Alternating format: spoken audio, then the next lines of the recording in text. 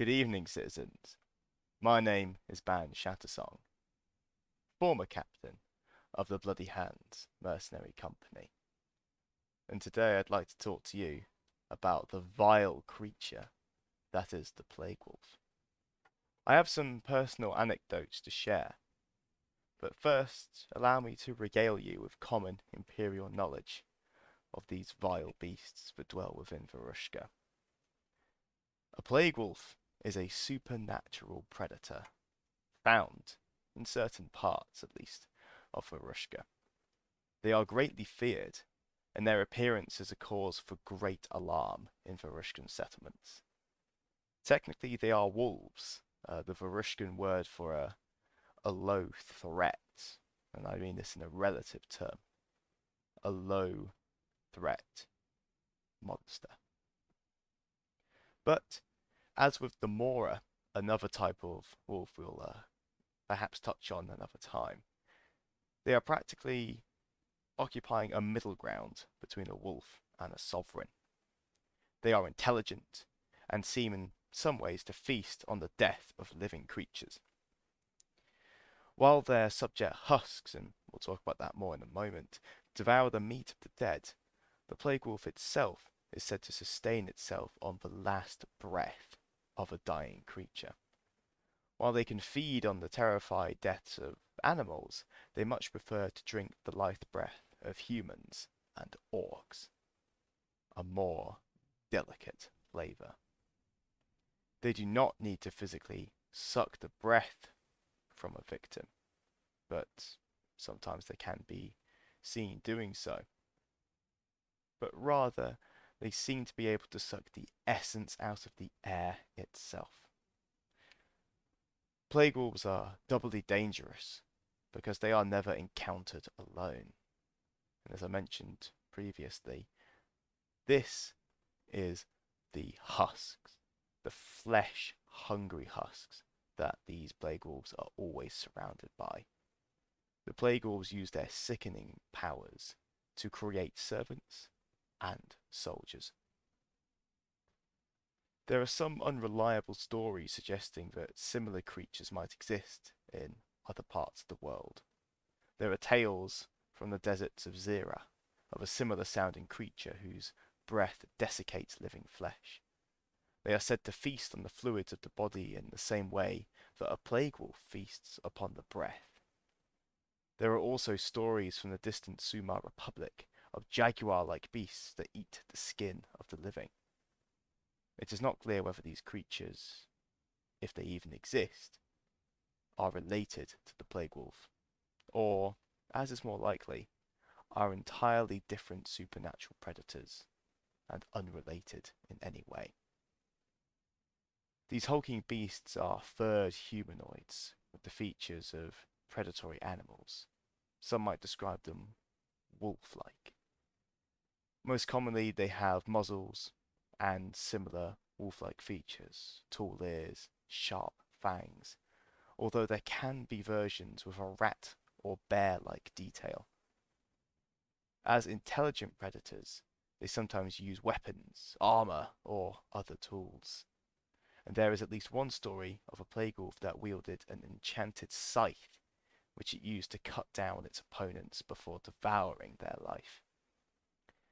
Plague wolves are larger than humans, 8, perhaps 9 foot tall sometimes, and they are a potent, immortal threat in combat.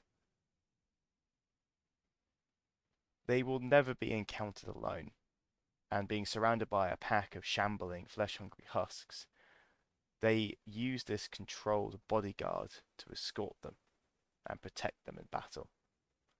And as noble Imperials or barbarian orcs die, the plague wolf creates more husks through the use of its horrible, pestilent breath. A living being caught in the exhalations of a plague wolf is envenomed, and the flame of their life is snuffed out by any serious illness. Worse still, shortly after their death, the victim rises up as an abominable horror that preys on the living, sometimes howling and hunting in packs of other flesh-hungry husks. Some scholars suggest that the effects of Virus Lunare, a potent poison, are modelled on or somehow derived from the effect of the Plaguewulf breath. These creatures are said to be able to use their baleful spittle to create subject husks from the freshly dead bodies that they slay. Sometimes these bodies have been buried for days, and this effect still takes place. However, it is seen as more time-consuming, and perhaps should a Plaguewulf be spotted doing this, they could be desperate or vulnerable.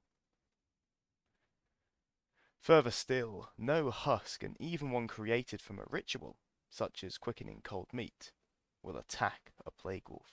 They are inherently unable to hurt what some might describe as a primogenitor. They seem to have the ability to exert dominance over many such creatures, and give them the less common sobriquet of Wolf Kings. In addition to their venomous exhalations, the Plaguewulf is known to possess great reserves of healing energy, which it sometimes shares with its husk minions. When physically challenged, it can strike mighty blows with its claws that rend limbs and send opponents sprawling. No, I'll talk about it later. Not just yet. But it must be said that I have seen such monsters in combat. To describe the opponent as sprawling is perhaps sugar-coated. What these creatures can do to a citizen is barbaric, monstrous, and some of the most violent eviscerations I've ever seen on a battlefield. Anything short of a fully plated Dornish knight or a Highguard cataphract will be torn asunder in moments. Furthermore, any area where a Plaguewulf has laired for an extended period of time tends to acquire an aura of sickness, lethargy, and a creeping despair. This makes facing the creatures in their dens doubly difficult.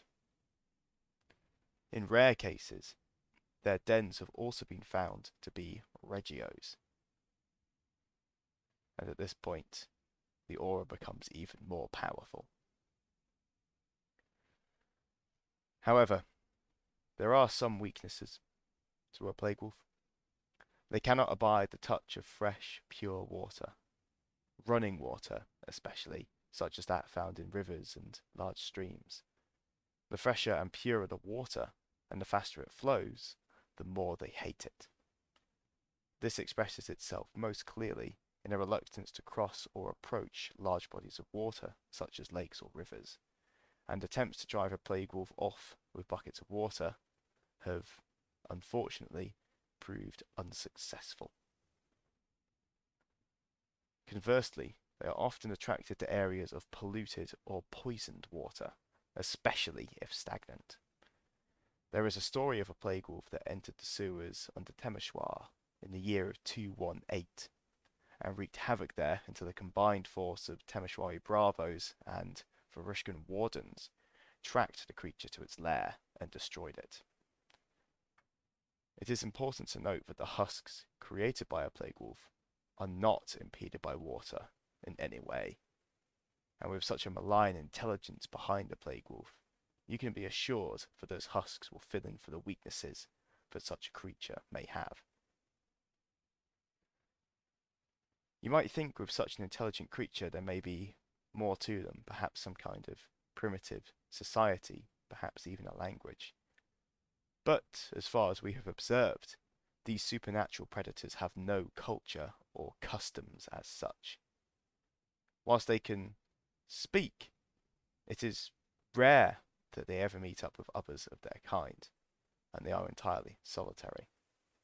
When spoken to by, let's say, a variety of sources, whether imperial heroes or travellers from afar, they have used their native tongues in response to any questions. There are dark tales of individuals who have made pacts with Plaguewulves. One story tells of a bandit who worked with a plague wolf to lure travelers into ambushes. Once the creature had feasted, the bandit would loot the corpse.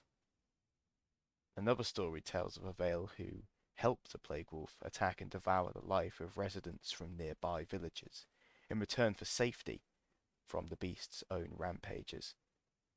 In almost all such stories, the human who deals with a plague wolf comes to a horrible end, either at the hands of the people it has betrayed, or the jaws of the monster itself. It must be known that they are incapable of gratitude. Some histories mention plague wolves as having fought alongside the armies of Alderi the Fair, and the Volodni are known to bargain with these hideous creatures. All plague wolves are said to share a common ancestor, however, a sovereign, usually referred to as the Howling Queen. She is believed to slumber beneath the razors in northeastern Miakrova. There is one final note here in this record, and that is upon the elder plague wolves.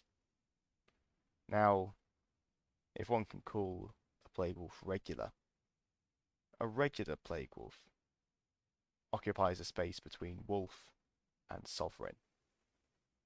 Depending on their personal strengths, it might fall to one side or the other. But with an elder plague wolf, you can be assured that this threshold has been well and truly crossed. There have been very few encounters with elder plague wolves, and these creatures are significantly more potent than the average beast. These horrors are said to possess additional supernatural powers, each unique and terrible. There are only 3 encounters in the stories of Varushka, and they are told and retold with significant variations. The first is that an elder plague wolf bedeviled the people of Olodny in the 1st century before the formation of the empire. Rather than exhaling pestilential breath, the venom of this creature seeped from its skin, automatically poisoning every living creature that came near it. Furthermore, it created husks not only from humans and orcs, but from animals. Indeed, it was so potent that until it was defeated by a band of wardens, it decimated the fur trade in that entire part of Miakrova. Secondly, an elder plague wolf once assaulted all travellers moving north from Delev. The presence of this horror poisoned plants as well as animals, and anyone who ate such a plant that the creature had breathed on was affected by its horrible venom. It was burnt to death by a joint effort of Shlakta and Temeshwari Bravos. Thirdly, and at the height of the fighting against Alderi the Fair, a pitched battle took place near Triov in Voldomats. A single elder plague wolf with 2 subservient plague wolves was said to be able to call up a stinking grey-green mist that washed across the forces opposing them in a tide of venom and pestilence. It spread, allegedly, for over half a mile. The 2 lesser plague wolves were slain by forces supported by Navari Vates, but the elder was never accounted for. The tally of imperial lives that they took was severe. Finally, an elder plague wolf assaulted Vales across Dupladari and Srojkolja until it was apparently defeated by a lone warden named Misha Goshinov Seneriv. Misha used a powerful amulet that protected the warden from the creature's venomous breath. The story suggests that not only did the breath bring a deadly venom with it, but also that of the husks it created, leading to a veritable plague of shambling horrors across southern Miakrova. So there you have it. Plague wolves, elder plague wolves, and a Navari's vain attempt to pronounce the place names of vales and villages in Varushka. I did say at the start that I would like to regale you with perhaps some of my personal experiences. And coming from a dead man, they are perhaps not lessons, but warnings. Many moons ago, I was unfortunate enough to head out on a skirmish from the gates of Anvil. This was a combined effort of Navari scouts and Dornish knights, supported by a few healers from the Brass Coast. Our mission was to approach this lair, this rocky outcrop that, well, at least according to scouting reports, had a large number of husks located around them. Fearing some kind of necromancer, and in the, you could say, backlash from the Fever Water undead army a few years ago, we were sent in to clear it out. Upon arrival, sure enough, in the bay moonlight, there stood a crowd of shambling husks, and the Dornish knights naturally set upon them with glee and perhaps reckless abandon. Whilst the Navar and the Brass Coast manoeuvred into position, there was a deafening, shrieking howl. From the darkness at the end of this field, a dark creature emerged. From the rocky outcrop, this black-furred, wolf-like humanoid arose. Its eyes glowed a bright blood red in the blackness that surrounded it. The only way you could tell it was there was from these glowing eyes and from the sheen of moonlight skittering across its sharpened claws. It broke down into a low crouch and began a limping but unbelievably quick charge towards the Dornish knights. Within moments, half had fled, and the other half were fighting for their lives.